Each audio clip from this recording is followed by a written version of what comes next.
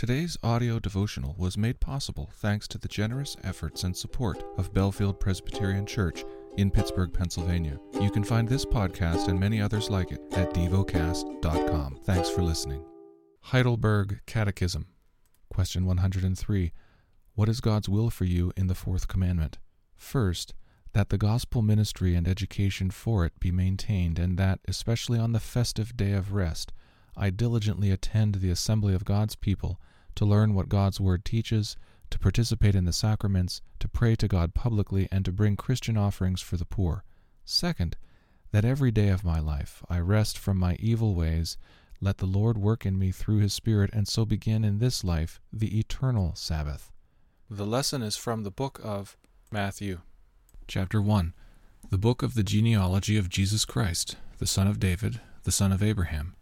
Abraham was the father of Isaac, and Isaac the father of Jacob, and Jacob the father of Judah and his brothers, and Judah the father of Perez, and Zerah by Tamar, and Perez the father of Hezron, and Hezron the father of Ram, and Ram the father of Amminadab, and Amminadab the father of Nahshon, and Nahshon the father of Salmon, and Salmon the father of Boaz by Rahab, and Boaz the father of Obed by Ruth, and Obed the father of Jesse, and Jesse the father of David the king.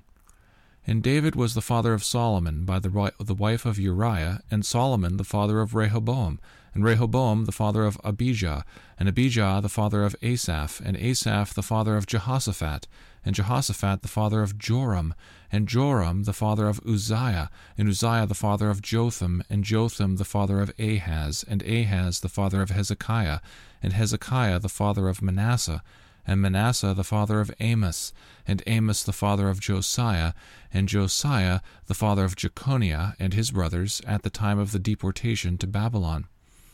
And after the deportation to Babylon, Jeconiah was the father of Shealtiel, and Shealtiel the father of Zerubbabel, and Zerubbabel the father of Abiud, and Abiud the father of Eliakim, and Eliakim the father of Azor, and Azor the father of Zadok, and Zadok the father of Achim, and Achim the father of Eliud, and Eliud the father of Eleazar, and Eleazar the father of Mathan, and Mathan the father of Jacob, and Jacob the father of Joseph the husband of Mary, of whom Jesus was born, who was called Christ.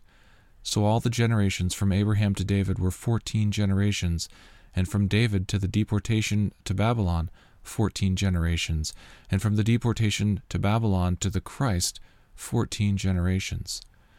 Now the birth of Jesus Christ took place in this way.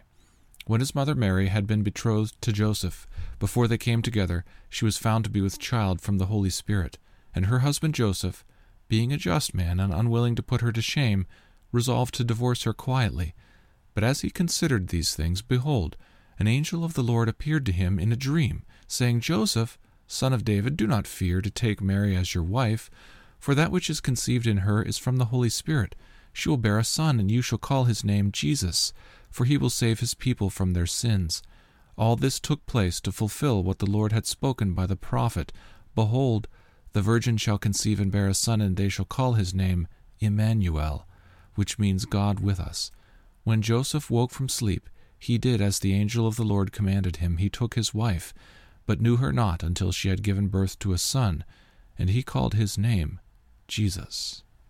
Meditate and dwell on what you're paying attention to in God's Word. How has it connected with your heart or mind?